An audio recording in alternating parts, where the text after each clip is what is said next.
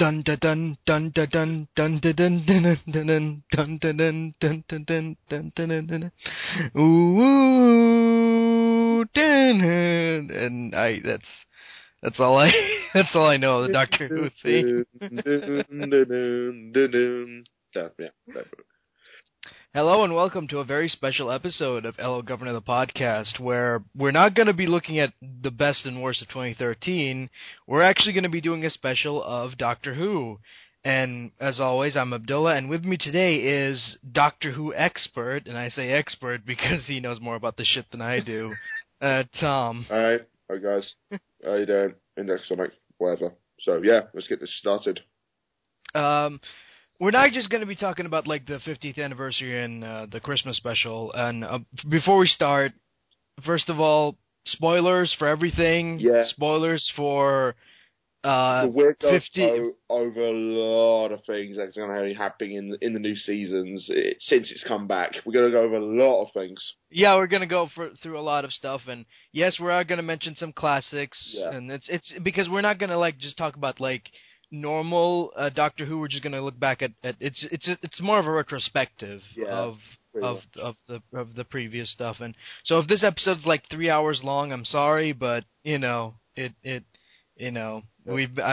podcast has been on a hiatus for so long, and I want to make it up to you guys. So here's a 3-hour Doctor Who. So where should we begin? Because there's been quite a special year for Doctor Who, considering that this has been the 50-year anniversary of Doctor Who. Well, I will talk about my favorite 50th anniversary special, Okay. the Doctors reboot-ish. Oh, that was awesome. That was brilliant. I love that. It's just like it plays on the whole fact that the older people who played the Doctor before want to be in the special, but they're not going to be in the special, and they basically played it up so much. I thought it was very well done.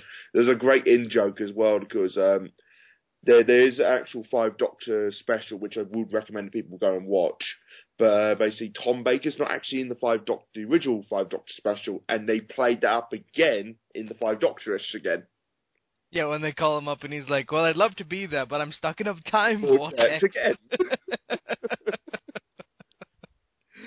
Oh my god. And the fact that they just got everyone involved, like fucking Paul McGann, Sylvester McCoy, Colin Baker, just all these guys, and they're just funny as fuck. And also the other thing I like about it, they even got people who are the non-actors as well to get involved with it as well, which I even love even more.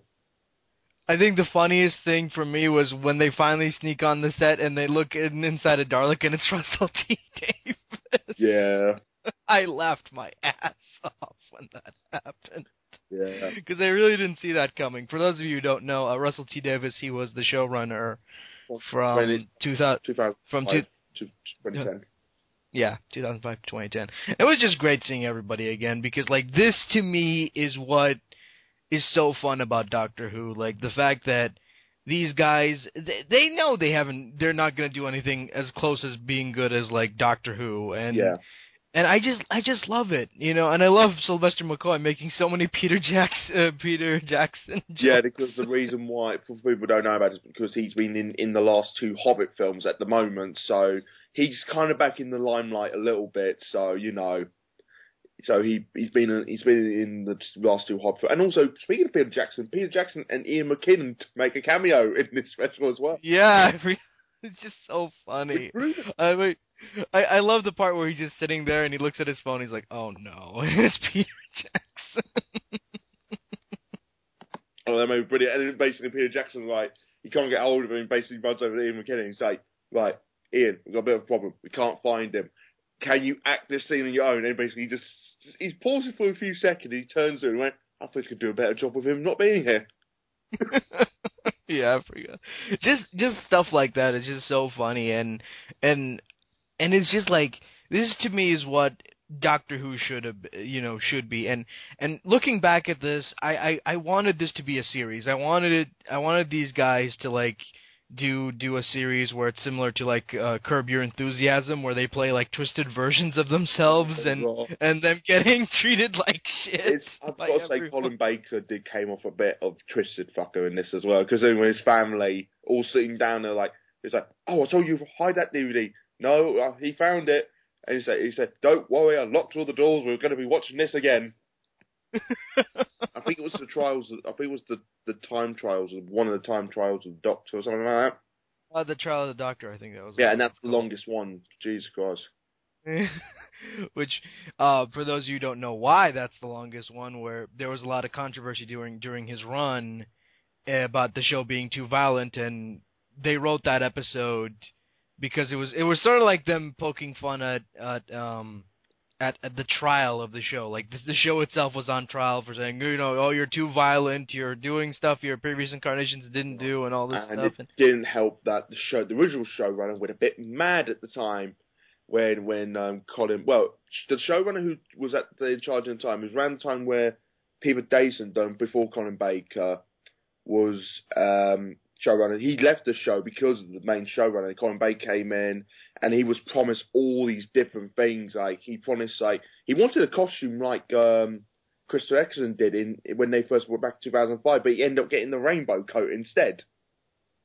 I like that look because it worked for his Yeah, character. it did. Because I mean Colin Baker kind of grew on me because I love his Doctor. His Doctor is the ultimate fucking asshole, and that's what I love about it. He would his introduction episode, he's batshit insane in that episode, the Twin Dilemma, and it's just like I love this guy, and I wish he didn't get fired. I mean, because I think his character would have developed if he hadn't gotten fired. From what the writers said, the reason why he was such a dick in the whole show, originally he was going to go on this long journey of redemption and stuff like that when he becomes a nice guy again. That was the whole point.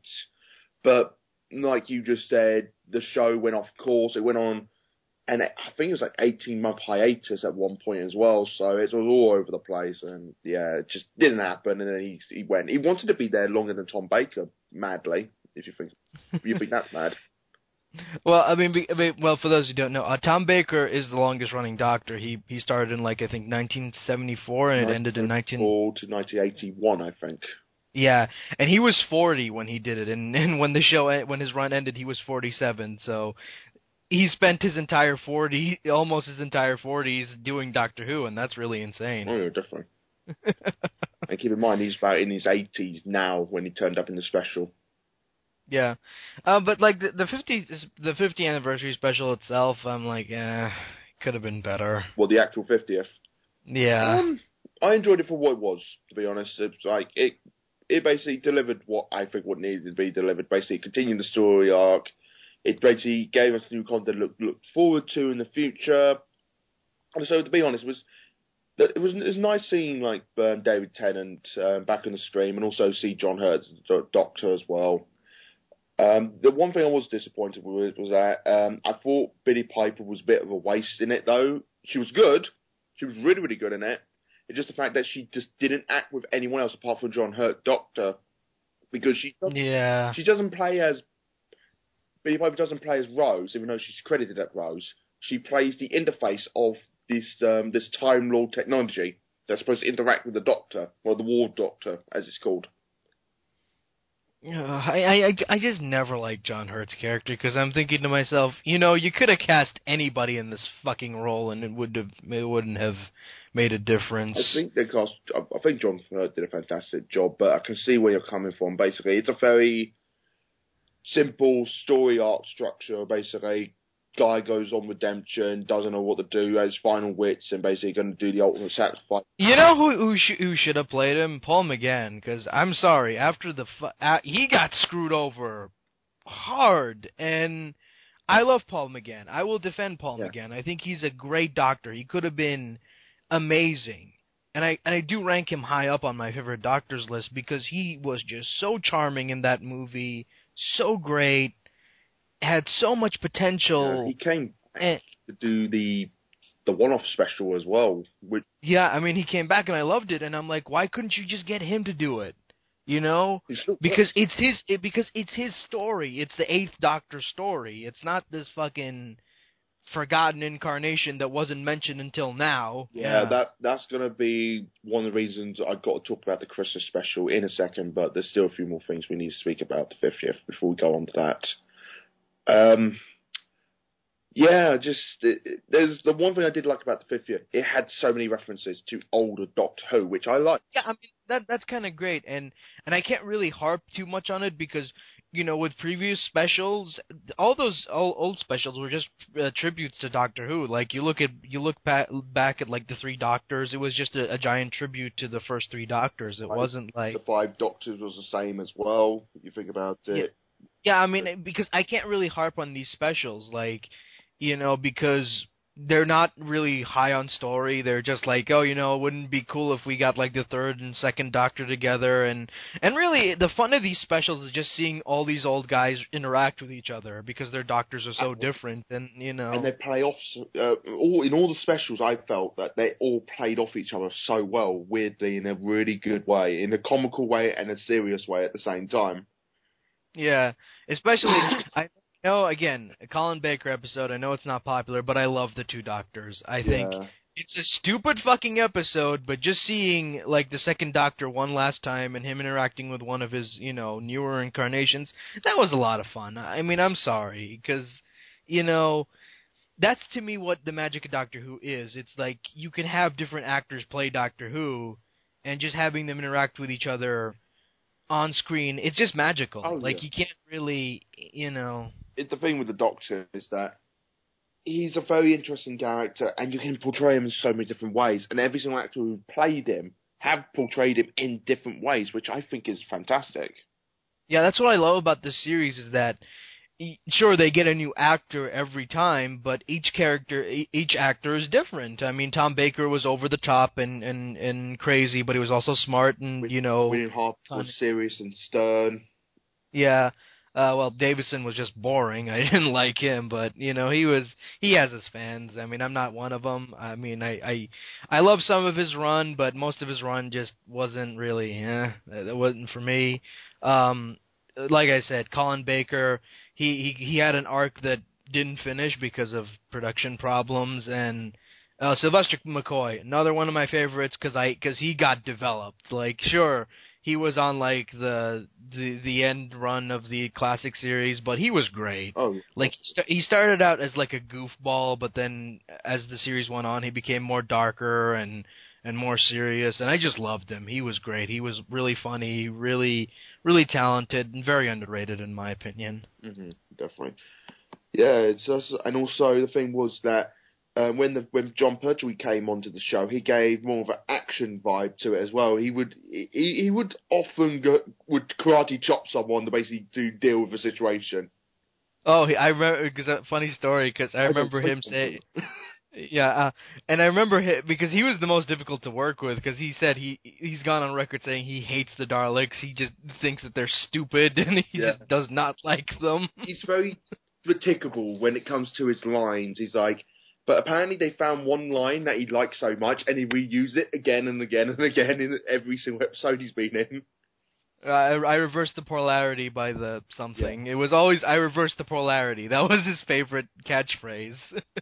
because like the writers knew that he was difficult to work with, so the writer was surprised when he found out. Oh, you like it? So basically, they like, okay, we need to put this line in as much of the episodes as possible. So he says it.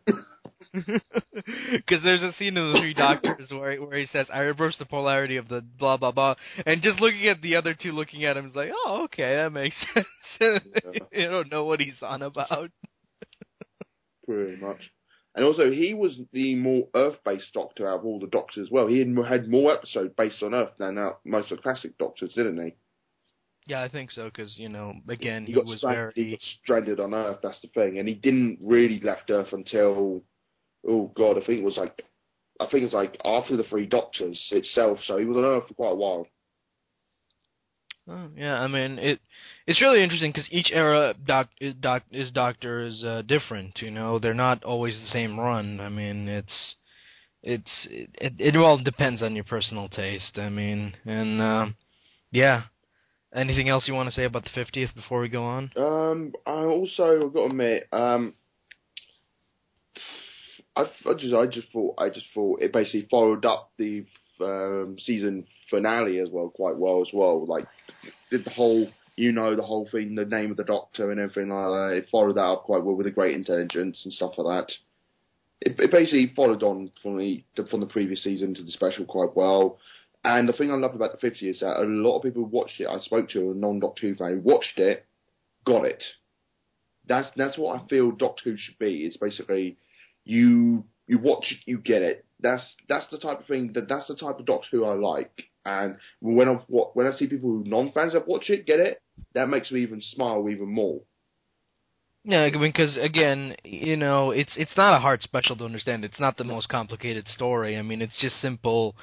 It's just John Hurt's story of what happened to the Eighth Doctor, and again, it's basically like the coming of age story where he's just bitter and miserable, and he has this 2 future incarnations come up to him and say, hey, dude, this is what's gonna happen. You don't have to do this, and it's just. That's what it is, really. Yeah. I mean, I thought Matt Smith and David Tennant had such good chemistry with each other on screen as well. Oh yeah, because God, I love David Tennant. He's my favorite Doctor, and it was just, Yeah. it was so much fun seeing him again. Yeah, I just love this. Oh god, it was a deleted scene though, but they basically when they said, why are you wearing sand shoes? Because sand shoes are cool. And sand shoes bring the business and stuff like that. It's quite funny. Oh, and my favorite line, wibbly wobbly timey wimey. And then it's like, what on earth? Where you got that from? And then sorry, David Tennant, he's the original one that said it. Went, I have no idea. Basically passing it off because I think Matt Smith said that line more times than David Tennant has. That's the thing about it. Where did he get that from? And he's like, I don't know. Passing off, it wasn't him. But yes. Oh god! And also, the specials went through all different times. The thing I liked about this was basically it was a story just focusing on the Doctor. Sure, there were villains there, like the Saigons were the main focus of the villains up there, and the Cybermen turned up at the beginning, and then there were some Daleks here and there. But I thought it was quite good. It was quite good. And also the references as well, like I mentioned, like the Black Vault when the whole episode concludes, and you see everything in there. From River Song's shoe, they consider it as deadly weapons. Yeah, it's just so many fucking references. Yes, but Matt Fez bringing back his Fez. Yeah. Yeah. And also Amy's Ferris, power sail thing in the corner of the room. Also, just so much stuff. The giant magnets from Doomsday in there as well. But the biggest one, which actually does link into the story a bit, is Captain Jack's time vortex. His time manipulator. Oh yeah. With basically how Clara goes back in time to get all the 3 Doctors to bring them back to the present. They basically break him out of jail and stuff like that, which I thought was good. But there's one slight problem with that. Is basically they said they got it off him when Torchwood and Cardiff blow up. So let me get this straight. So you're telling me that you got it off him, considering that that was established that his whole entire body got blew up and nothing on him survived. Oh boy. I think that's a bit of a plot hole there that needs to be explained, but I'm not really harping on that too much because I think a lot of people who watch this special might have. I think they probably have seen that special Torchwood because Children on Earth. Is it Children on Earth? Children on Earth was probably the best special out of that. But yes. Yeah. I wasn't a big Torchwood fan, so I didn't keep up with that continuity. Yeah, that one. I just wanted to point that out because a lot of people I knew who watched Torchwood as well did say that. I went, hang on a minute, didn't he blew up and everything on him blew up into pieces as well? No, literally, I'm not kidding. They put a bomb inside of him, which blew him up and blew up his whole entire base. So there you go. But speaking of stuff that's over convoluted, what about that Christmas special? I'm glad I saw it because I can finally say, yeah, you done it. You done it, Moffat. You actually wrote something that's actually worse than Super Dalek Rangers. Oh, that may be going a little bit too far, but ouch. But it's just not very good. It felt so rushed, and I mean, I understand. Okay, I understand. Matt Smith left. His announcement came as shocking, and that's always a problem. Where if an actor is leaving and his character's run is not over, you have to work really fucking hard to. Yeah, you have to work around it quite a bit. Yeah, and he couldn't. There's no way he could have They even had to make a joke the reason why he was bald in one scene in the actual production of the special as well. Yeah, which was kind of weird, but okay. Yeah. But the problem with it is just I knew, I knew he couldn't do it. He couldn't wrap up the story of the 11th Doctor because you can tell there are still scripts sitting on his desk of stories that he wanted to tell, but he can't because Matt Smith left suddenly, and now he's like, shit. Yeah, that's the reason why I think this is I read it for news report that apparently Moffat went to Russell T Davidson and said, "Does that theory still work with the fact that Peter Capaldi actually has appeared in Torchwood and Doctor Who?" So, and apparently that's going to be addressed. He played two different characters, once in Doctor Who and once in Torchwood. Well, Colin Baker played a different character who shot the Doctor, Yes, and yeah. so it doesn't fucking matter. I know that, but I think it basically might tie in for the new Doctor, the 13th Doctor to come in, and it'd be interesting to see how it goes because I know Colin Baker wasn't a huge part in the whole special, in that whole episode, for what I can remember. Yeah, but still, you can.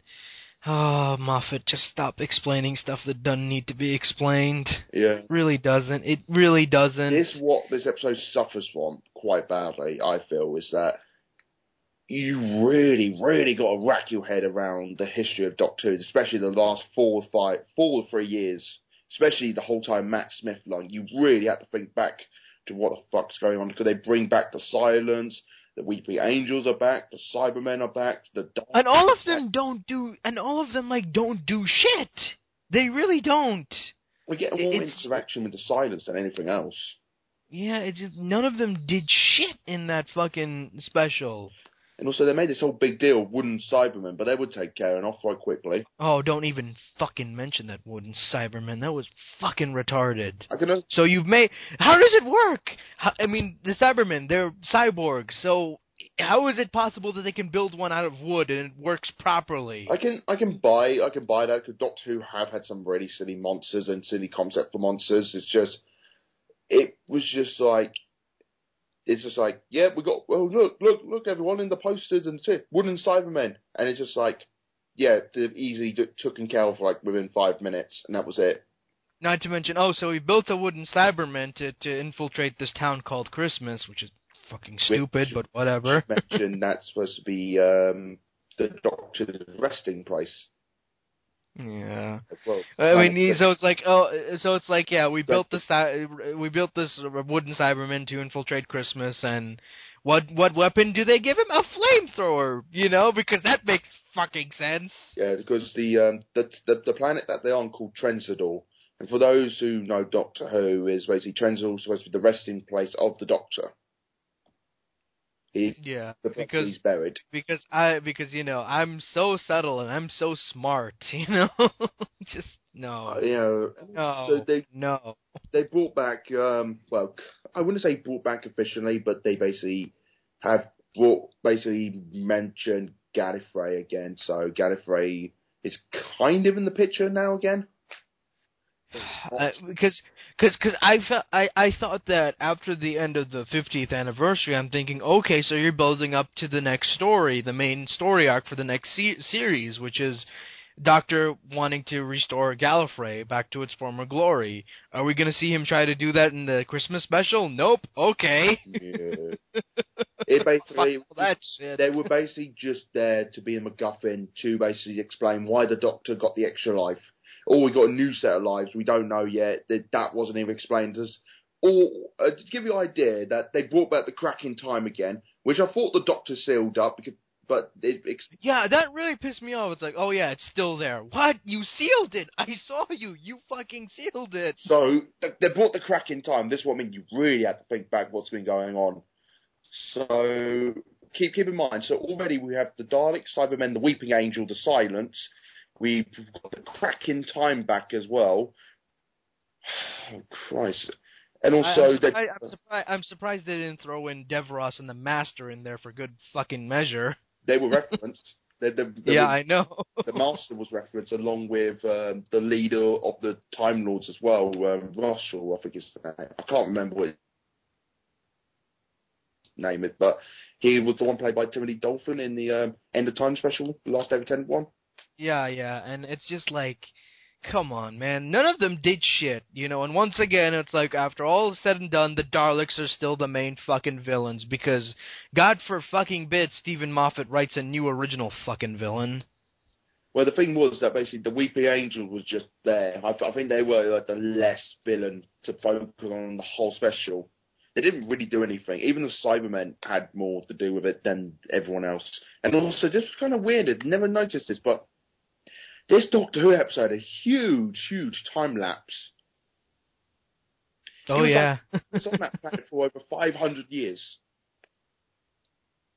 So it's like, wait, what? So the Doctor's now, was it 1800 years old or something like that now? By the end I of understand. I understand what he was doing with the aging, because he's like, oh, it's his final life, so he finally, can age properly like normal humans do. But I'm thinking to myself, yeah, no, you already fucked up. You already fucked up with the War Doctor, so They mucked up the War Doctor, and also they did address it with Matt Smith when they basically said to him, "Oh, how old are you?" He said, "Oh, I'm 700 years old." And then it was the episode where the Doctor dies when he got killed by River Song. And when they meet him again, they said he's 900 years old, and he didn't age once. But you're telling me he was on a planet for, I don't know, like 500, 600 years, and he aged quite a bit. And it was just, I mean, I have no problem with Matt Smith's, Doctor. I kind of, he was kind of rough around the edges for me because, David Tennant was so great and all, but goddamn, that motherfucker cannot act old. I'm sorry. No, I think it was one of the complaints that people gave him when he first became the Doctor. They said, "Oh, he's too young. He can't do old." And because he's supposed to be an old man, and I'm thinking to myself, God damn it, motherfucker, you're 31, okay? I did like the fact that when he was like really, really old, he's walking around with a cane and stuff like that. It did look he looked kind of similar to the first Doctor in some sense. Yeah, I mean, I get what they were trying to do, and with the makeup, they were trying to make him look like William Hurthaw at the end, but Yeah. Because I remember, in the scene where Clara visits him when he's all old and stuff, that reminded me of Hook, where Peter Pan goes to visit Wendy and she's old. Oh, yeah. I'm old, Peter. We can't go on adventures anymore. I can't fly out the window. I pull my hips. But if I was Kevin Nash, I'd pull my quads instead. It was just, I'm sorry, I couldn't take it seriously, and I'm thinking to myself, and I'm sorry, what did Clara do anything in this special that really... she had a turkey cooking in the TARDIS.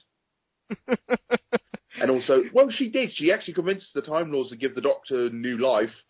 Oh, it was like, I believe in him, so you should too. Oh, okay. Think of all the times he saved you and everything like that. Basically, she gave her epic emotional dialogue speech. Tiny little ball comes out from the crack seals up magically again.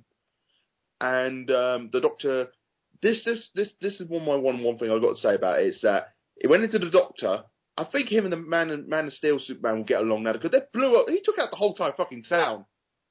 Okay, I like that scene because it was really epic. Because live from Gallifrey, boys, and he just shoots down every single spaceship with his regeneration powers, and he blew up the city along with it.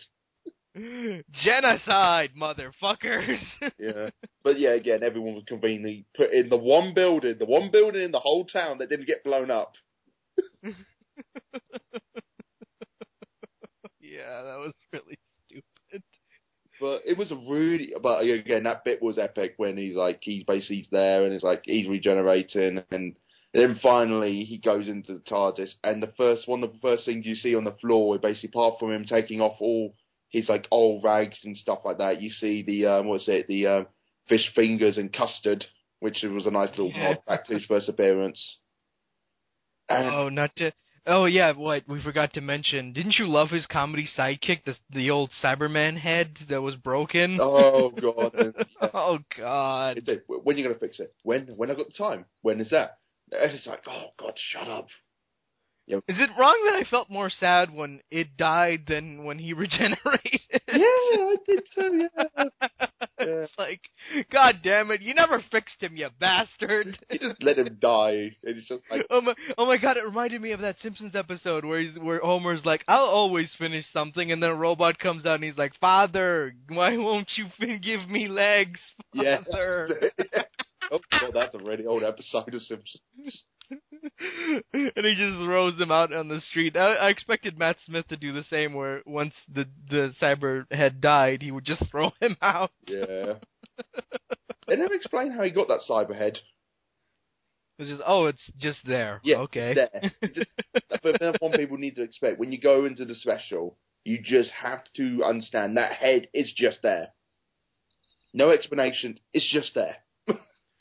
God, because I kind of have a feeling he wanted to do some comedy with that, and I get that, but come on, man, it's just really fucking stupid. I've got to admit that out of all the Christmas special, we probably said this already, but we said the Christmas specials is normally a good time for non-casual viewers to get into Doctor Who to watch it. Yeah, and this was torture for them. It was confusing as all fuck, because you have to. If you haven't watched it, you have to watch all of Matt Smith's run just to know what the fuck's going on here. Oh, yeah, definitely. Yeah. It's like, my stepdad, he hasn't watched it for the last 3 years, so basically he hasn't watched it at all during the whole time Matt Smith run. And he was getting what was going on, but at the same time, he's like, huh? And then it felt even more horrible for my grandparents as well, because they had no idea what was going on. Back in my day, Cybermen were just stupid men in suits. Yeah. It was so fun. And I don't know, the one thing that did make me laugh, my grandma was just wondering, guess what she was more interested in while we were watching it? What? The whole subplot with the turkey would be cooked or not. She actually said, I wonder if that turkey's ready. Oh my, and another scene that really fucking pissed me off, it's like, okay, shit's getting real, all the Doctor's enemies are fighting him, what do they cut to? Clara sitting sad with her family on Christmas. Yeah.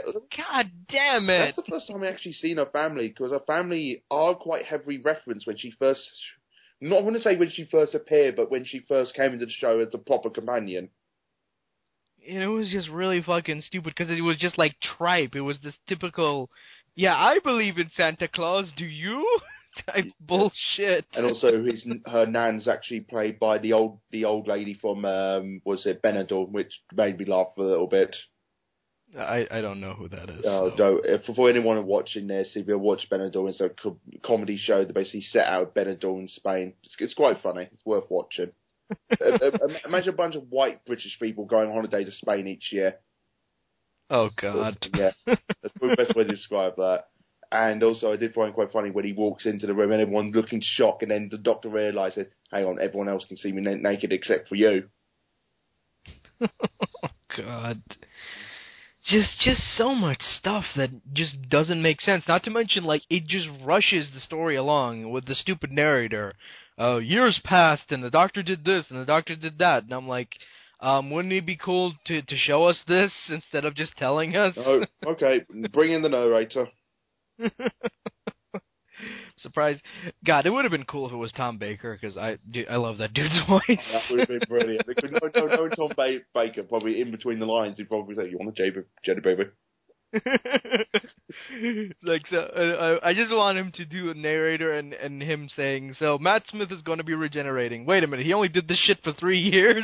I did it since my mid-40s. You telling me that he's professional, I can't believe this. I'm going back to Little Britain. But you know what, honestly, back to the 50th for like one last thing I forgot to mention. Tom Baker's appearance just brilliant. sealed it. Yeah. And also the round things on the wall as well. But I was really disappointed where he's like, I wanted him to go into his pocket, pull out a Jelly Baby, and just offer it to him. Yeah, I just wanted that. That was one of the one missed opportunities in that special, which I was like, oh, come on, you should have done that. But, oh god, it's just, like, I can forgive the 50th anniversary for not being, like, really good story-wise, because, again, it's a special, and, you know, it's an anniversary special, so they were never really good story-wise, but this is just, oh. The thing with the anniversary special, probably the strongest one out of all of them, probably had to be the Three Doctors, but the 50th does come close to that. Anyone who watches Doctor Who realise the anniversary episodes when they have like all the Doctors meet up and stuff like that. What people need to realise about those is that they're just there to celebrate what Doctor Who is, and I thought the 50th Doctor Who was probably far by one of the best out there. Yeah, it was really good, so I can, like, forgive that, but this is just garbage. This is like... It's not that bad. I would say it's not as bad as the Lion Witch on the Wardrobe one. Well, I mean, it is not as bad as, like, Nightmare in Silver. Nightmare in Silver was just a fucking abortion of an episode. Yeah, Nightmare in Silver was rushed quite badly. Yeah. So Silver had some good moments, but then you just scratch your head and you're like, wait, they can run super fast now? Wait, what? The way they can adapt to their environments? What? I really expected a Cyberman to just start breakdancing in that episode for no fucking reason. Apparently the original script for that changed heavily during time of the production and filming it. Apparently, the writer who wrote it said that he originally wanted an image of all the Cybermen walking out of the ocean from Brighton to appear on the beach coming out from under Brighton Pier. I thought that'd be amazing, but now looking at the episode, you're like, well, where the hell is that scene? Because it's one of those ideas where it's like, yeah, wouldn't it be cool if we just had this scene and we built a story around it, but that never happened. Cool concept. Plan went out the window. Okay, let's set it in space on an amusement park. Oh, and I will say this, look, as much as I harp on the Christmas special, yeah, now that I think about it, nothing will be as bad as fucking Mighty Morphin Dalek Rangers. That was just fucking awful. Yeah, the Dalek Rangers were very... And the thing I love about it, if you notice, the last two specials, they don't show any of the new Daleks. Yeah, because everyone... Because I remember when that episode aired, everyone got pissed. I think one of the reasons why they went back to that as well, because I was speaking to someone I knew who works quite close in the industry with it, but he was telling me apparently those new Dalek toys were not selling. Yeah, I kind of figured that's what they did it, because it's like, oh, we have these new Dalek action figures we want to sell. Can you put them in the show? Yeah, that's what it was. That's what it felt like, and oh God, it was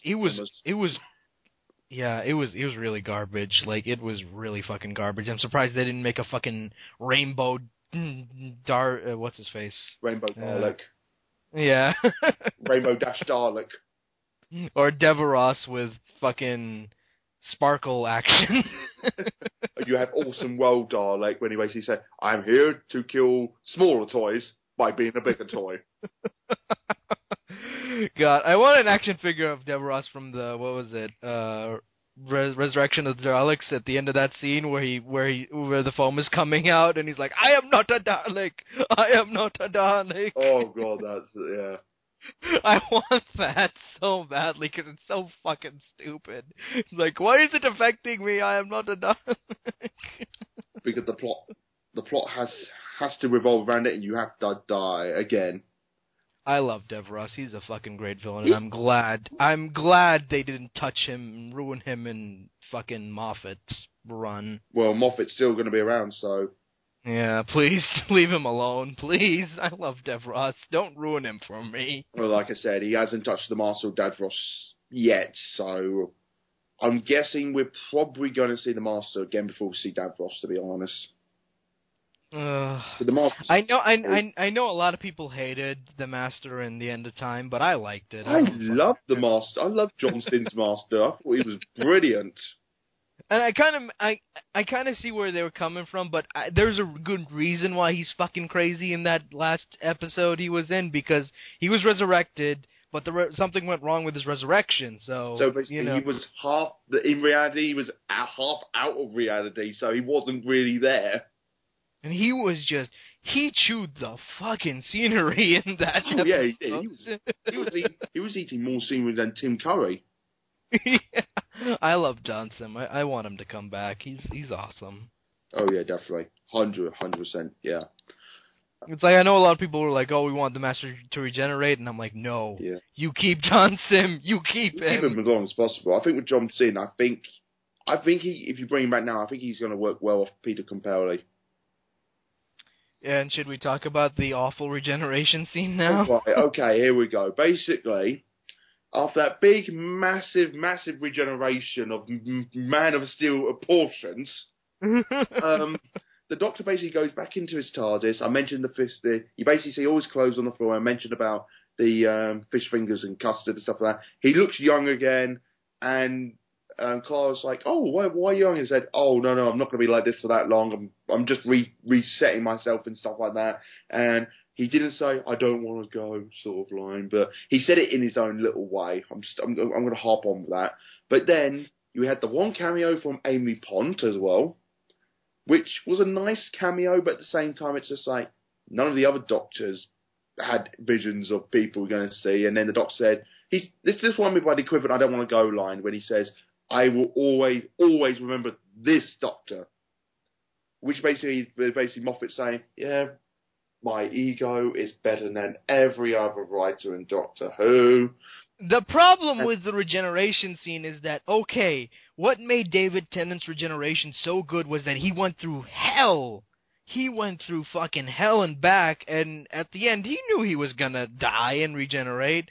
And his "I don't want to go" line was so sad, so depressing, that you kind of were like, "Aw." Yeah. But the thing was with this, basically, he turns away, snap, there you are, there's the new guy. It's like, yep, I'm sorry, we blew the budget on that regeneration scene, so if you were expecting that to be the regeneration, sorry. Sorry, no, there you go, I love the fact he got a Scottish accent. Yeah. I love that. I love because he's like... We were speaking about this before, and we did say that, imagine him with a thick Scottish accent. You went, that'd be brilliant. And there we go, he got a thick Scottish accent now, so... Well, he's not the first one. Sylvester McCoy had a Scottish accent as well. So. Yeah, I know that, but it's just like we were talking about this beforehand. We were like, he got to use his Scottish accent for the Doctor. It'd be brilliant.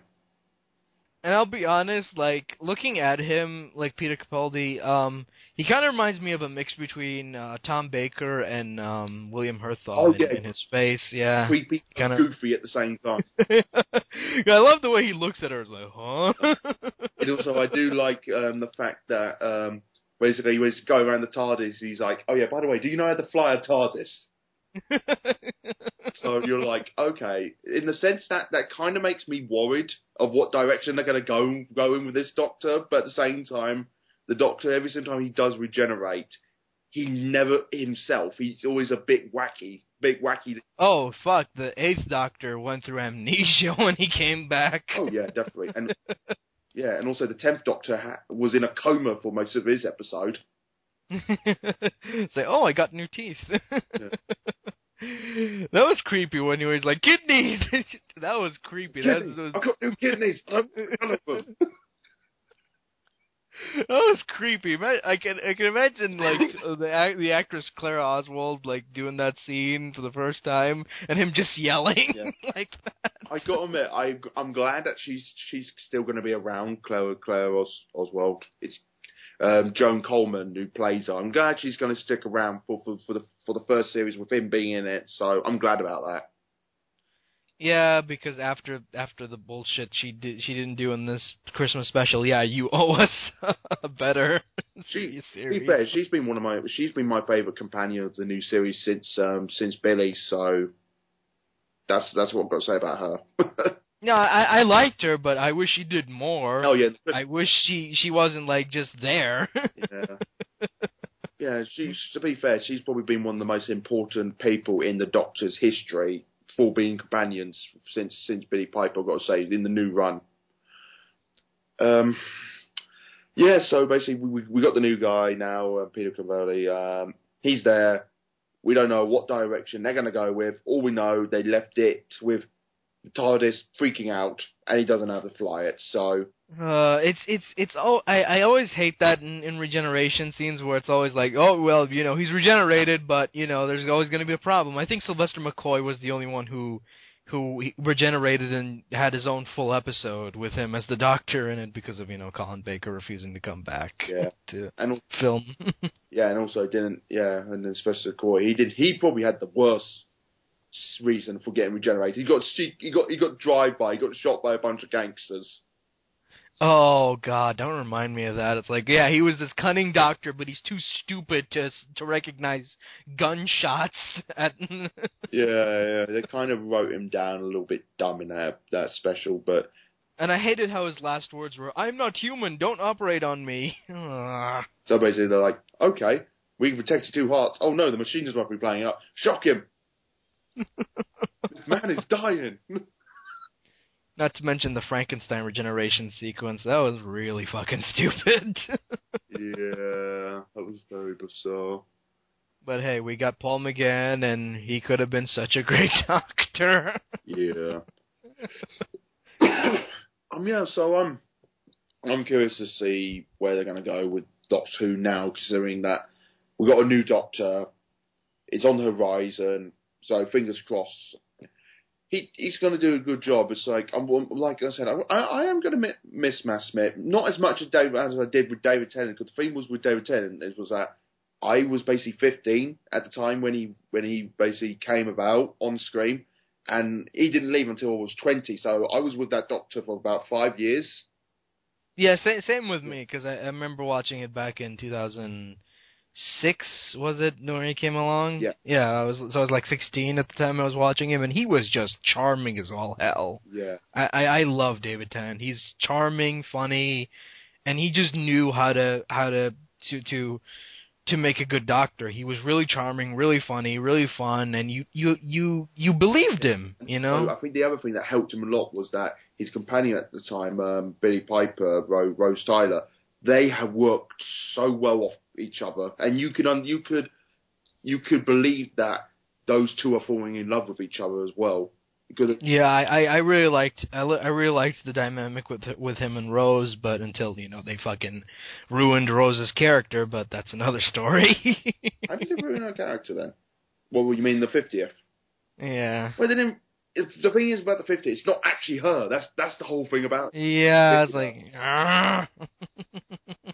Yeah, I think I'm the one thing that messed up at the 50. And also the other thing which they released for the 50th as well was An Adventure in Space and Time. Did you watch that? I watched that. I thought it was a really good special. I loved that the bits. I loved that special the bits. I thought it was so... And also the guy that got to play is William Hartnell as well. Creepily looks so much like William Hartnell himself. Yeah, everyone looked like the people that they were playing in. And I really recommend this little short movie to people who want to... Who want to get into Doctor Who's production history, who want to know what happened between first Doctor, second Doctor, and where the regeneration idea comes from, and how the show started. I thought it was really really good. I loved it. I thought it was really great, and then the guy that they got to play, William Hurthaw, he was really great in it. Yeah. So he was the guy from you might know him from playing Filch in the Harry Potter films. Yeah, and he was really good. He was really fucking good. He was actually appeared in episode Doctor Who, which is Dinosaurs on a Spaceship, when he played the main bad guy in it. Everyone these days appears in one Doctor Who episode before they get their official role. Yeah, but the Adventure in Space and Time basically followed the whole storyline of the first actor, William Hart, will come in, doing the role for... How many years did he do it for? 4 years?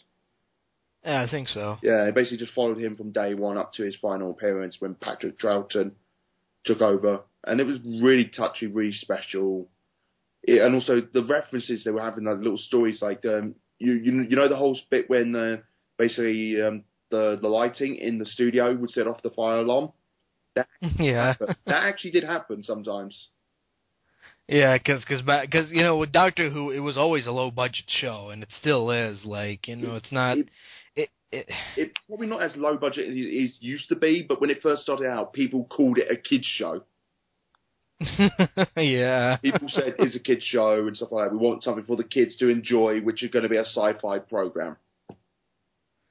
And I never really thought that when with looking at like episodes of the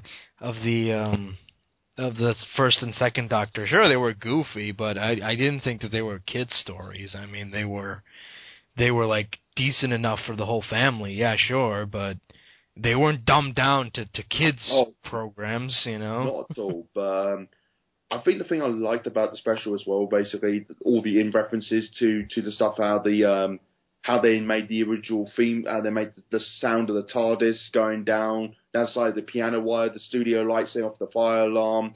Apparently, that the original showrunner and editor and also the director had a lot of grief for people inside the BBC because the original head director was Indian, and out there no one wanted an Indian director, and also the showrunner was a woman.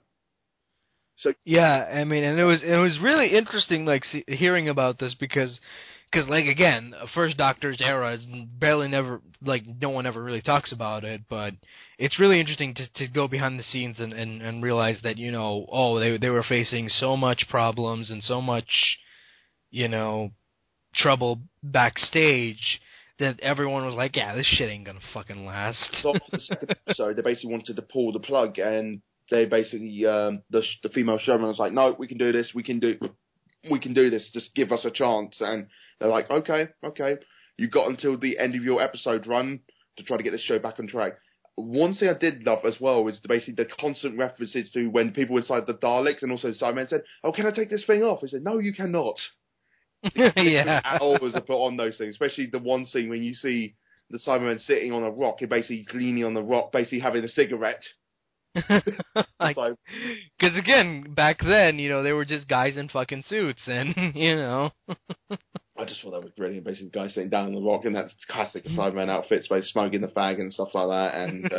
And the thing was that William Hartnell loved this role, and I think they portrayed it so well on screen because he didn't want to leave. He wanted to keep doing it, but it was impossible because of his health. Oh yeah, and mentioning his health, like if you watch the Three Doctors, the one thing that's really depressing about that episode is his health, and you can tell like he was suffering from Alzheimer's. Yeah. And he couldn't remember most of anything, and his wife told the producers back then, okay, he's gonna do it, but don't make him stand up.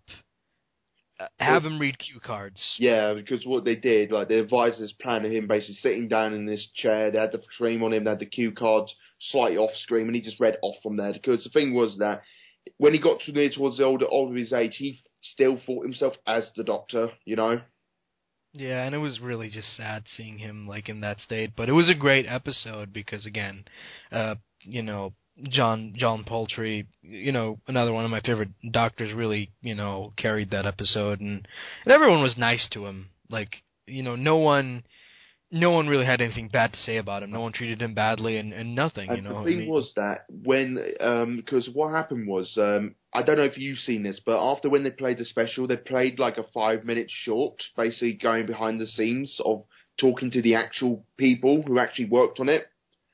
And they interviewed one of his companions, one of his original old companions. I think it was the male teacher. And he was saying that apparently he was grumpy on set. Like he literally was a grumpy old man. That's what he was. And apparently when he had a go, the next day he comes in, he basically brought roses for the female people and then brought tins of biscuits for the blokes. Basically, it's his way of saying sorry. And yeah, because the reason why he loved the role so much was that how can I describe it, is that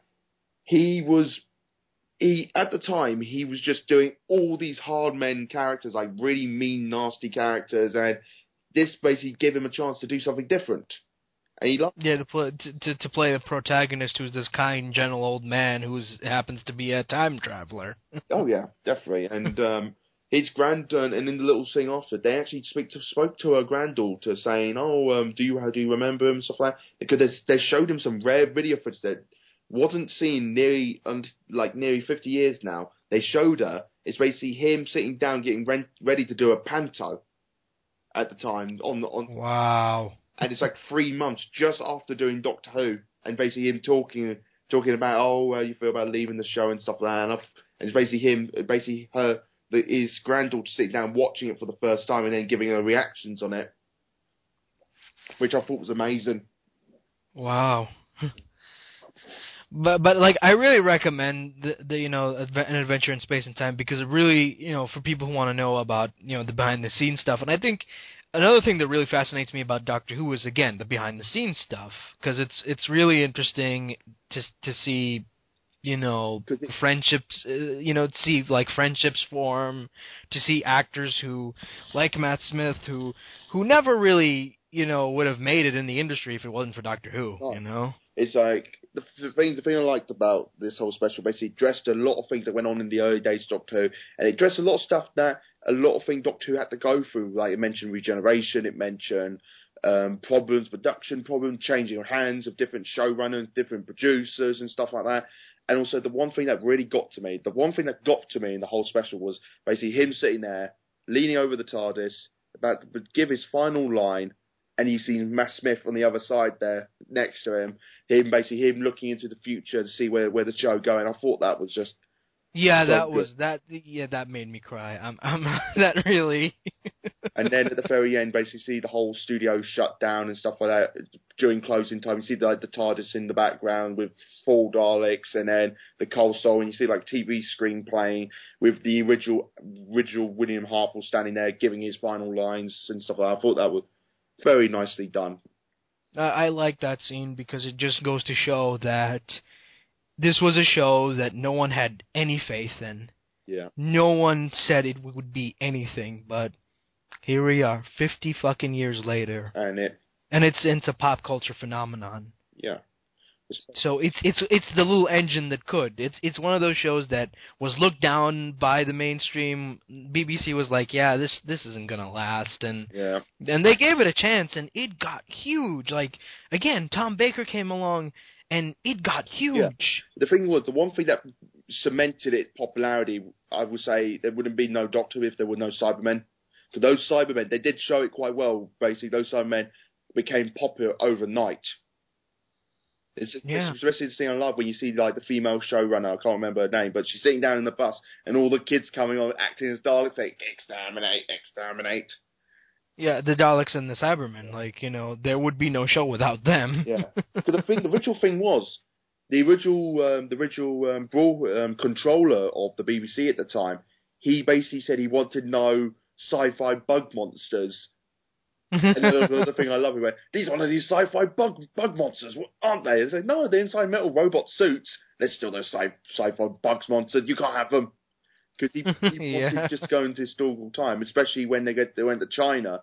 And I love that line when they basically when the guy was playing William Hartnell sits down on the big massive Emperor's throne. He looks around. There's like all these bright gold and red colours everywhere. And he said the one line that made me laugh a little bit. He went, "Too bad no one will be able to see these colours."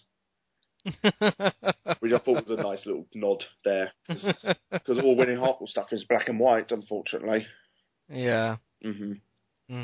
Yeah, no one will see these colors. And again, it's one of those things where, looking back at it, television back then, it was still a new medium. It wasn't anything people wanted to put money and time into. But, again, it's the little show that could. It's still here 50 years later. I mean, it isn't like Star Trek, where Star Trek lasted a couple while and it's now a movie franchise. Now it's like it's still going, and that's what I love about it so much. Yeah. I love the fact that it's still going, and I love that it's still going, and there's this history and people and fandom and all this stuff based on one TV show that's just still going on. Mm-hmm. Yeah, sure, there was a hiatus during that 50 years, but again, it basically had much of a following. it came back in 2005. So the fans were there. They were just waiting, and the BBC knew that. Otherwise, they wouldn't bring it back. Yeah. For what they'd done, and like I got to say, it's like because we might mention Paul Gann quite a bit. Like in 2005 wasn't the first attempt to try to bring back. It was originally when they brought Paul McGann in to do the Doctor Who movie special. That was the first attempt. That was meant to be a backdoor pilot into a new series Doctor Who, but it didn't pick up because it wasn't the right episode to start off with. To be honest, it wasn't the right story to try to represent what the new Doctor Who was going to be, and there was a few problems with it, but.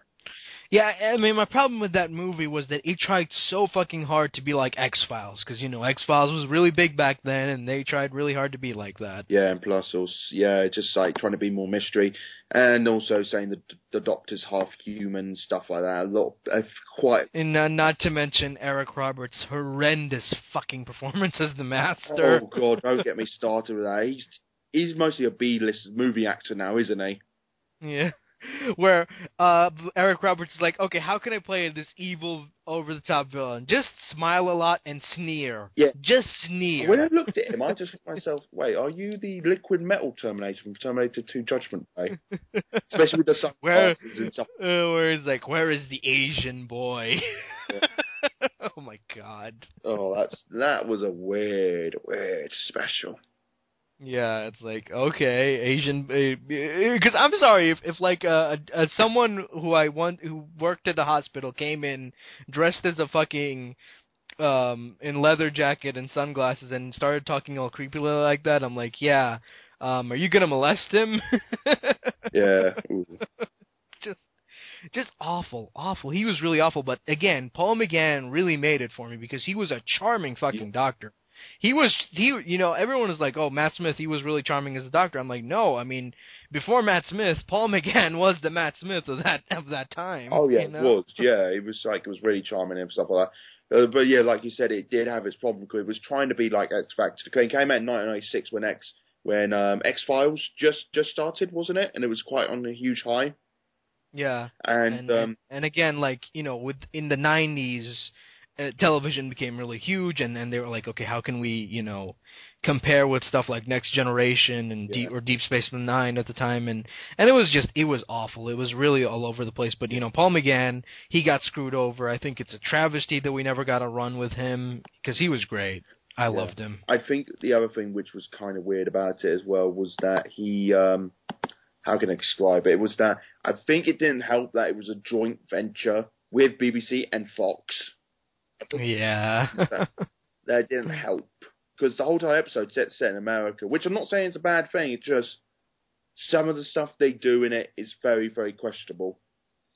Again, where they introduce his companion Grace, and the first thing she's like, oh, I'm at an opera, and it's like, why are you there? Why are you at an opera? That makes no fucking sense. Shouldn't you be at the fucking hospital where you're working? Ugh. Yeah. Not to mention, oh, I know why she's in an opera, because we can put her in a low-cut dress that exposes her cleavage. Yeah.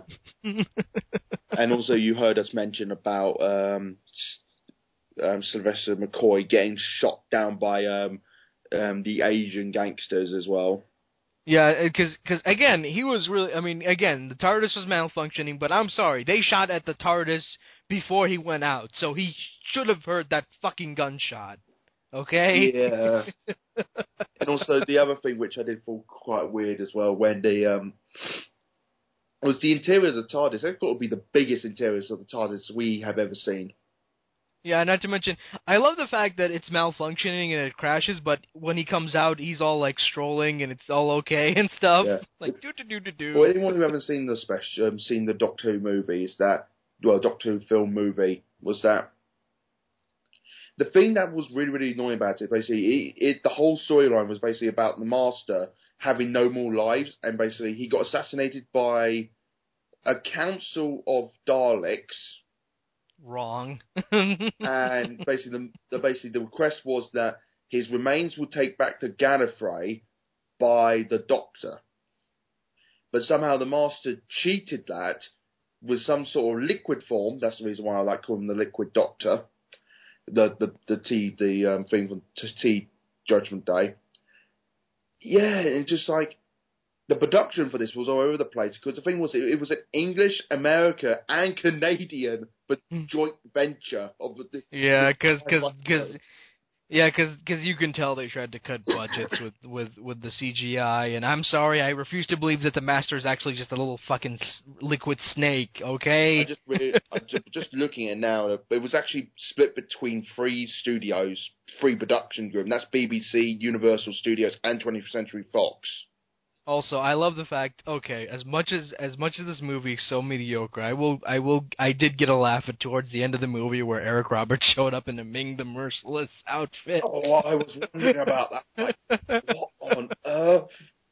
And he didn't help that he had those yellow glowing eyes as well. I know that was reference back to the Master's final episode, Survivor, when he basically had tiger cat DNA inside of him, but still, Yeah, that didn't have the whole Ming look.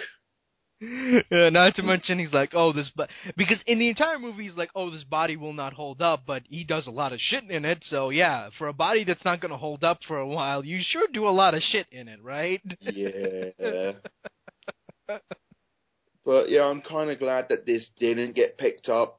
In the sense, I know it's a bit of tragic that Paul McGann didn't get a run, but yeah, again, I was happy that he came back for the little short he did. And also, he went on to a lot of the big Finnish production radio dramas, which I've been told they're quite good. I need to find those sometime. Yeah, they're really good to work. And also, he actually got his son to actually work, be in some of the episodes as well. Because basically he was working for the company that Big Finish Production as a media intern for work experience, and basically he said to one of the people working there, he went, "Okay, my son being one of them." I went, "Yeah, sure." No, and it's kind of weird that now it's like Paul McGann is like 1 year younger than the current Doctor Peter Capaldi. Yeah. Yeah, that does make me wonder. But yeah, again, Paul McGann, I think he's out most of the Doctors. He's went on to done quite a few things. He's done a lot of television. A lot of television. Yeah, and well, he was in Lesbian Vampire Killers, but no, Yeah, it's we're not going to address that piece of history of him. Again, it's like saying David Tennant was in Saint Trillians. Oh God! or, And oh also well, okay. Well, honestly, well, okay. too. Oh yeah, well, honestly, I kind of like. Well, I did like the Nativity movies; those were really good. Yeah, I thought he was only in the second one, like in Activity 2. He wasn't in the first one. he was in the first one. What, David Tennant? Yeah. I need to double check that because I think it's not him. I think he was only in the second one. I don't know, but I love those But movies in the because it was second one, he meets up with the actress who plays Queen Elizabeth in the 50th special.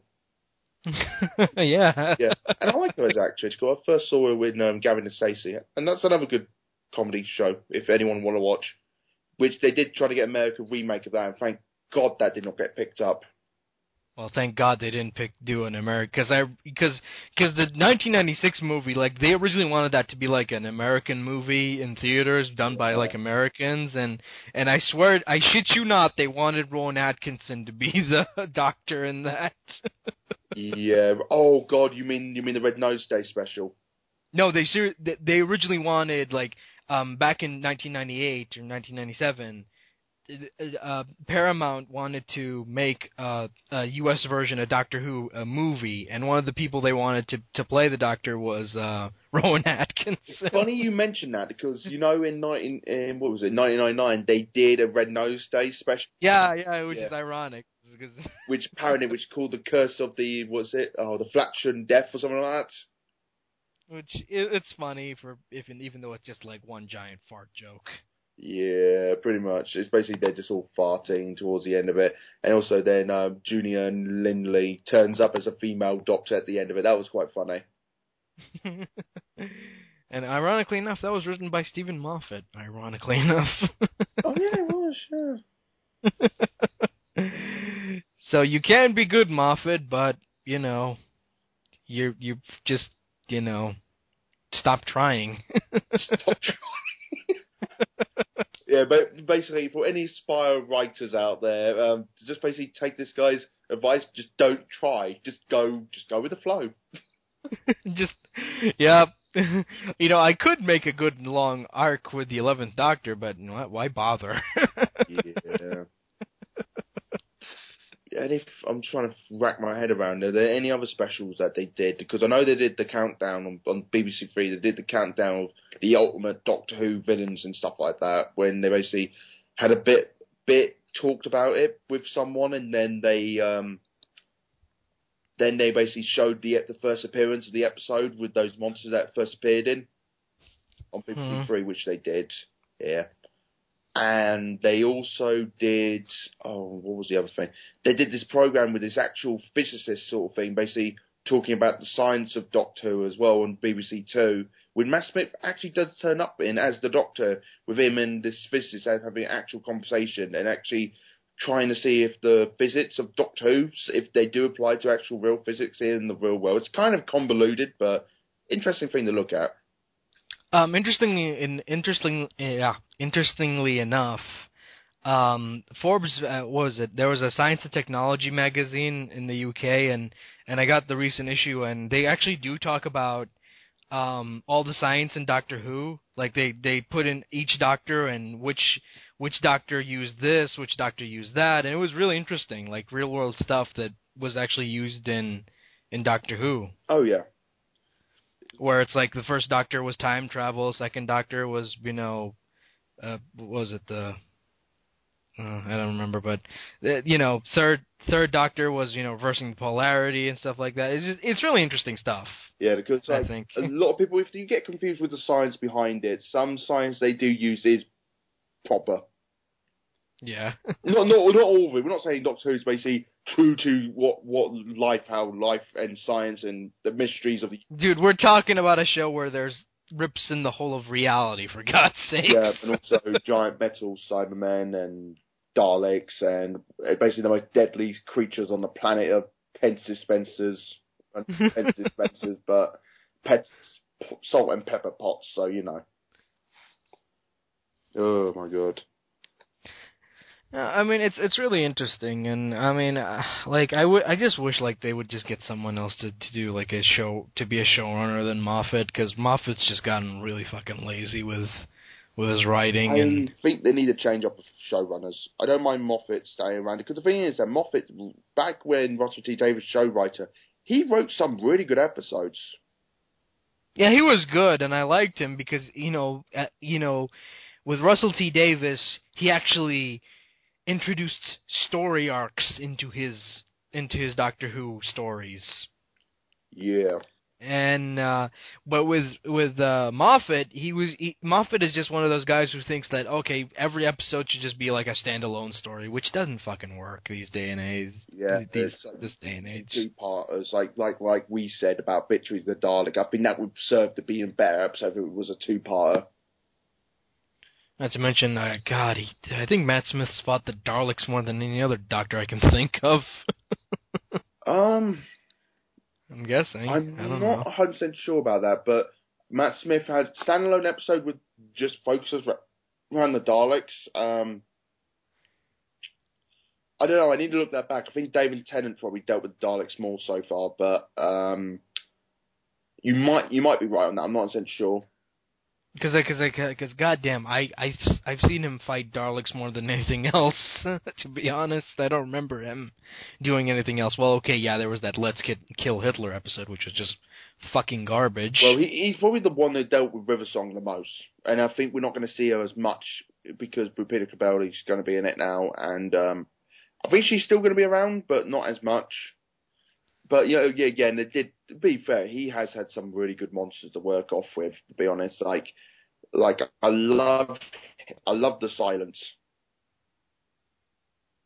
They're interesting, and I wish that they were developed better. But the thing is, I think they're a bit of a rip-off character of Joss Whedon's characters from Buffy. Yeah, the Gentleman, which I'm not even gonna mention that. No, but again, I feel they're a bit of a rip-off of those characters. But they're good. The signs are good, and also his Weeping Angels are quite clever as well.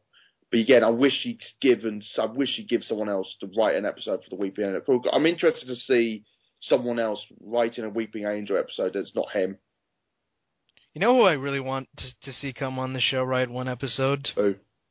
Charlie Brooker. Oh, I'd love to see him write something because he's a good writer. you know what I would love to do? Basically, if he writes an episode basically about television reality, sort of like they did with Ratchet and Clank, Deadlock type of show. So I think that will work very, very well in that sort of style with his media, with Black Books. You know what I mean? Yeah, because I just want like anyone else to take a crack at it. Because I mean, You know, when Peter Jackson said he wants to direct a 2-part, he wants to direct a 2-part of Doctor Who. oh, that'd be fucking awesome. That's the reason why he appeared in the Five Doctors special. But he basically he wants some rules when he's doing it. I think the rules are, well, he's guaranteed one. He wants to film it in New Zealand, Of course. and also to save money on the BBC paying him a load of money. Basically, he will cut down on his pay rate if they give him a life-size replica of one of the model Daleks to take back home with him. I'm being serious on that. That's a true fan right there. He's like, yeah, you can cut down my pay. I just want one of those Daleks to take back home with me. I would be interested to see that, honestly. You don't know. It's like he appeared in Five Doctors. Maybe somewhere down the line he might come along and do it. Just hope it's a 2-part though, so we get to have him a bit longer. I'm just interested in Peter Capaldi because, again, new Doctor, new possibilities, but I just want someone to write more episodes other than Moffat because, yeah. again, they need to mix it up. They kind of need to mix it up, and, again, there's this stupid fucking backlash where it's like, oh, he's too old, and I'm like, yeah, because William Hurthaw was a really young guy back in... Yeah, it's like William Hartnell, Tom Baker, John Pertwee, Patrick Troughton. Ironically enough, before Matt Smith... David, what's his face? David Tennant. No, not what's it? Fifth Doctor. What's his name again? Colin Baker. The Fifth Doctor. Oh, Peter Davison. Yeah, Peter Davison was ironically the youngest Doctor before Matt Smith. Yeah, that's what I mean. He was the young. He was the young person of the group. Yeah, and we did mention that Peter Davison was actually the director of the Five Doctorish. Yeah, he was, and he did a good job. Yeah. It was his first ever piece of directing work, though. I don't know. Maybe. I loved him at the Proms. Have you seen Doctor Who at the Proms? Yeah, he was really good. It was just him coming out, and he's like, wow, all you see to remember me. Woo. Wow, this is fun. But I love Time Clash with him and David Tennant. That was really funny. Yeah, that was nice to see him back. And also, for anyone who don't know, you probably know this if you're listening to this for this long, but David Tennant's actually currently married to his daughter, who played the Doctor's daughter in the Doctor's Daughter episode. So there's a lot of incest going on there. Oh, yeah. And also, I do find it funny, going back to the Five Doctorish again, is that she's basically pregnant the whole time running, and like she's basically getting these weird cravings, and you see a stick of celery, she's dipping it in chocolate. It's just weird. Which basically that's halfway back to who he always wore a stick of celery on his cricket jacket. Yeah, that was probably the only interesting thing about his Doctor, really. And the other thing that did make me laugh about that as well was when Peter Davison keep calling up, keep speaking to David, and like, okay, can you do this for my father? Went, okay, this last time, and then suddenly she's on the phone. She's like, David. It's like, oh well, and he's basically her just about to give birth as well. I just thought that was just quite funny. Because I like it because it's just really dark humor that you don't see in most Doctor Who stuff. And also, they break the fourth wall as well. I just remembered at the very end. Yeah. When we say, hey, who's those people over there filming? Oh, that's a minor film crew filming the making of the Doctor Who special. Oh. Again, I want to see this as a series. I want to see a Curb Your Enthusiasm type mockumentary with these guys. Oh, God. Because again, let's be honest, like Colin Baker and Peter Davison ain't doing shit these days. Yeah, overall, 50 years of Doctor Who. Has it been worth it with all the specials? Yes, I would say. Yeah, it's been really good. It's been so enjoyable start to finish. It's basically been a good year for Doctor Who, just in general. 2013 is not going to be an easy year to follow up, but Again, because you know me, I've been critical of Matt Smith's run, and honestly, it's a pretty mediocre run. Maybe who knows? Maybe if he didn't quit, his character would have developed better, and he would have done better stuff. But again, Matt Smith, I think he realized, I'm still like in my 30s now, and once you're in your 30s, you're going to be popular in Hollywood because they look for 30-year-old actors more than younger actors. So I'm guessing that's what he's going to be doing, and best of luck to him. I mean, he's a nice guy. I mean, but he's not my favorite Doctor, and again, best of luck to him, and hopefully he doesn't turn into Christopher Eccleston and just, shit on the entire franchise. Oh, yeah, definitely. Oof. Fuck that guy. Well, 50 years of Doctor Who, worth watching. Yeah, worth watching. But yeah, Christopher Eccleston, goddamn, you couldn't even come back to do like a 5-second cameo in the 50th. Yeah, it's like he said, it's like he actually got on record in an interview, which kind of pissed off quite a few Doctor Who fans, because he was being interviewed about Doctor Who, and he said, "Oh, I don't know, I'm not going to be coming back." And then in another interview, they asked him for the Dark World 2, and they basically said to him, "Oh, you're ever going to come back as a Doctor? Are you ever going to come back as Malachite?" And he went, "You never know." Oh my God. Which again, how good would the War Doctor's regeneration would have been if he just came back? That would have been really good. But what Moffat said about Chris Eccleston is that he only wanted him there for what was it, like 2 days worth of filming? Basically, 1 day of filming and 1 day for pickups. That was it. Yep. And he was too lazy to do that. Well, like I said, he got more important films to do now. Like for example, he got G.I. Joe in Fall 2. Yeah. He's not had a good career after finishing Doctor Who. Which is kind of ironic because he only did it for like 1 year, and really, if it wasn't for Doctor Who, he wouldn't be well known anymore because he was. I'm sorry, but he was washed up before he did Doctor Who. The problem was that his most known film at the time, before he did Doctor Who, was Gone in 60 Seconds. Oh God! He played the bad guy in that. You remember that when he says like, "So where do you want to be shot? In the head or the chest?" But he also did 28 Days Later as well. He was good in that, but he was really forgettable. Yeah. Like, I remember him just, like, in one scene where they're in the safe house and he's talking to them, but other than that, I really don't remember much of that fucking movie. Yeah, like I said, he's not had a good career after Doctor Who, to be honest. It's just like... Again, like I said, he was washed up before Doctor Who, so, Doctor Who kind of regenerated his career. Yeah. See what I did there? Very funny, very funny. Like, the only thing I've seen him in good, which I would recommend watching, is the Shadowline TV series.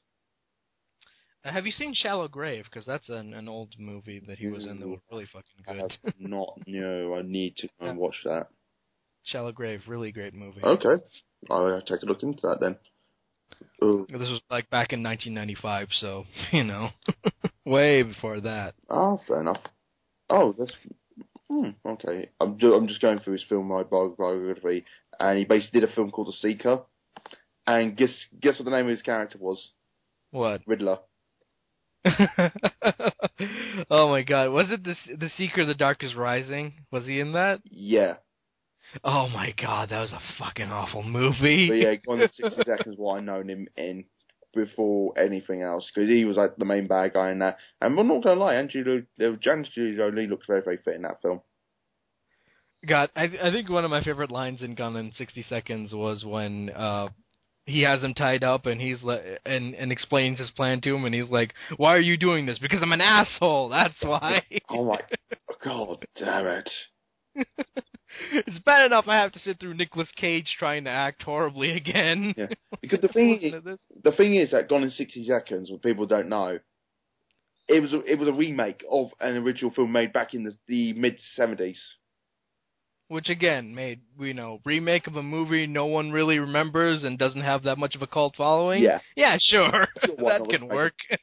Yeah, but yeah, like I said, like that was starring Nicolas Cage, Angelina Jolie, Chris Evans. But yeah, again, like I said, some actors in that role went on to do bigger things. Like Angelina Jolie is like one of the biggest female actors in Hollywood now. Which is ironically enough, Peter Capaldi is going to be in Maleficent. So there you go. Yeah, that's actually kind of weird. Yeah, the one reason why I want to see that film because Angelina Jolie is in leather, black leather.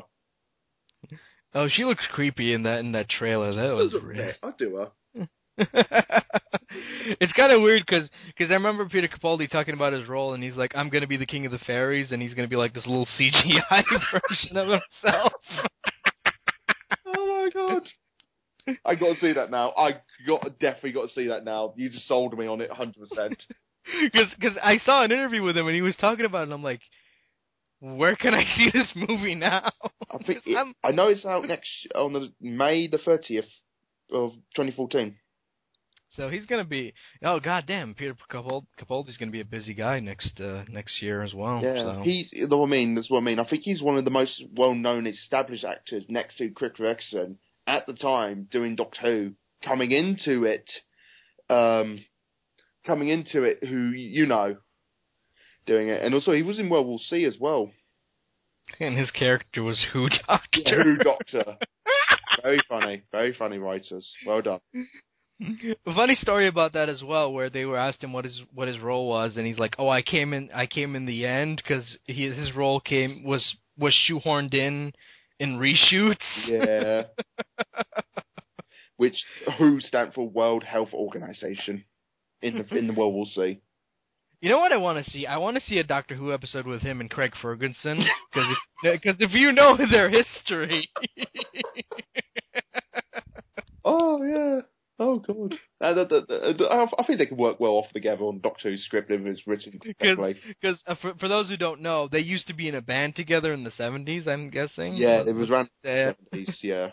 Yeah, and they did Acid, so it's really funny. Oh god, yeah. And also, he's got the Musketeer films coming out as well, the television film. So, which is kind of weird because again, it's another BBC production. Yeah, like I said, Peter Capaldi, he got so much going on at the moment. So it'd be kind of interesting to see how he's going to juggle Doctor Who with all his other commitments. So yeah, it'd be interesting. I'm going to look forward to the new series of Doctor Who on the horizon, which should start around about Easter time as usual here in the UK. But for anyone who wants to know what this guy Peter Capaldi acting style is like, I can give you two recommendations if you want to see him something good. Is that go and watch him in The Thick of It and In the Loop. Yeah, he was really great in that, and I also recommend. He directed a short film called what's his name? I think it was Franz Kafka's It's a Wonderful Life. Yes. Yeah. Watch that, because that's a really, really weird, surreal fucking movie that actually won him an Oscar, so... There you go, that's his recommendation. You got my recommendation, so go and look for him. Because again, I mean, if you look at his history, he's done a lot of like TV work in the 80s and currently, so he's a busy fucking guy, and you know. Yeah, he's in his mid-50s now, so you know. It's gonna be weird, like, and then because think about it, like when the next series airs in April or March, he's gonna be 56. Yeah, and it was going to be even worse as well. He will be either just hitting his 60s when they do, if he does stick around for this long, if they do the 55-year anniversary. Oh my god. So, you know, he's going to be the oldest Doctor if he does stay there for that long. God, John Hurt would be dead before him. Oh, that's harsh. Well, John Hurt is actually the oldest one to play the Doctor, because he's in his 70s now, right? Yeah, he's 70. Yeah. So he ain't... I'm sorry, again, Moffat, don't give me that shit about, well, Peter Capaldi's the oldest Doctor, but, you know, you already had John Hurt's character, so, you know. Yeah. So, yeah. I've really got nothing else to say about 50 Years Doctor Who. I've probably said everything I needed to say. Yeah, so, again, long hour and a half. I hope you enjoyed us talking about Doctor Who, and if you haven't checked it out, then what the hell is wrong with you? You're going to enjoy it. Yeah, check it out. There are tons of DVDs you can buy. Yeah. So, again... I just realised one thing, just to end on a quick note. The band he was in called the Dream Boys. he was the lead singer. So anyone want to look up his work, he was a punk rock band called the Dream Boys. So, look that up.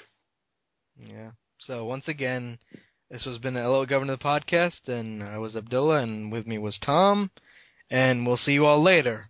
Reverse the polarity.